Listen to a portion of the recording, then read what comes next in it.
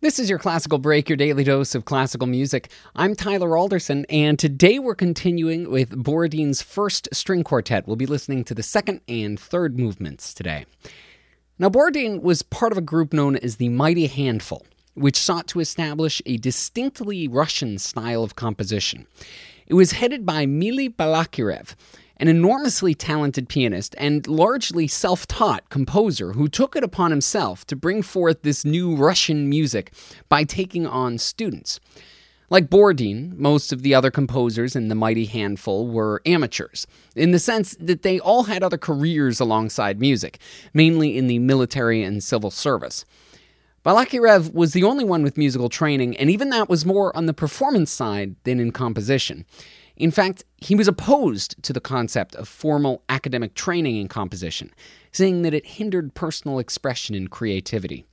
Furthermore, at the time, there was very little in the way of academic writing and instruction on composition available in the Russian language, and Balakirev was keen to avoid German, French, and other influences in favor of that uniquely Russian sound that he was after. So he taught the group according to his own principles and encouraged them to start composing from day one. The idea was to learn through the act itself, making mistakes, but also finding a personal voice rather than being bogged down by academic exercises that he thought were pointless. At their gatherings, Balakirev would sit at a piano, playing through their compositions and offering his critiques. The downside to this method was that Balakirev had a great deal of control over what was deemed good and bad music. He was very vocal when he didn't agree with what a student had done, and didn't tolerate much deviation from his own vision of how music should sound. This led to a lot of pieces from the rest of the composers that sound suspiciously like Balakirev, rather than more individual, personal expression. That and other interpersonal and musical issues would eventually lead to the Handful falling apart as a cohesive group, although they did remain personally and professionally close throughout their lives. This piece is an example of Borodin breaking a bit from Balakirev's influence, writing in a form that Balakirev did not think appropriate for the new Russian sound. Borodin loved the German sounds of Beethoven, Mendelssohn, and Schumann, and even though some of his fellow Russians didn't approve, he obviously had a knack for writing string quartets. Still, there are definitely fingerprints of the Mighty Handful in this piece. The second movement, for example, opens with a gorgeous duet between the first violin and viola that's based on a Russian folk song, a nod to the group's nationalist objectives. Borodin also takes a very fluid approach to tonality, another hallmark of their influence. The second movement is slow and somber, contrasting with the third, which is full of bounding energy. Both show Borodin's mastery of tone and color. The third in particular makes great use of the pizzicato, or plucking, to give the movement a unique sound. Here's the Musopen String Quartet with the second and third movements of Borodin's First String Quartet.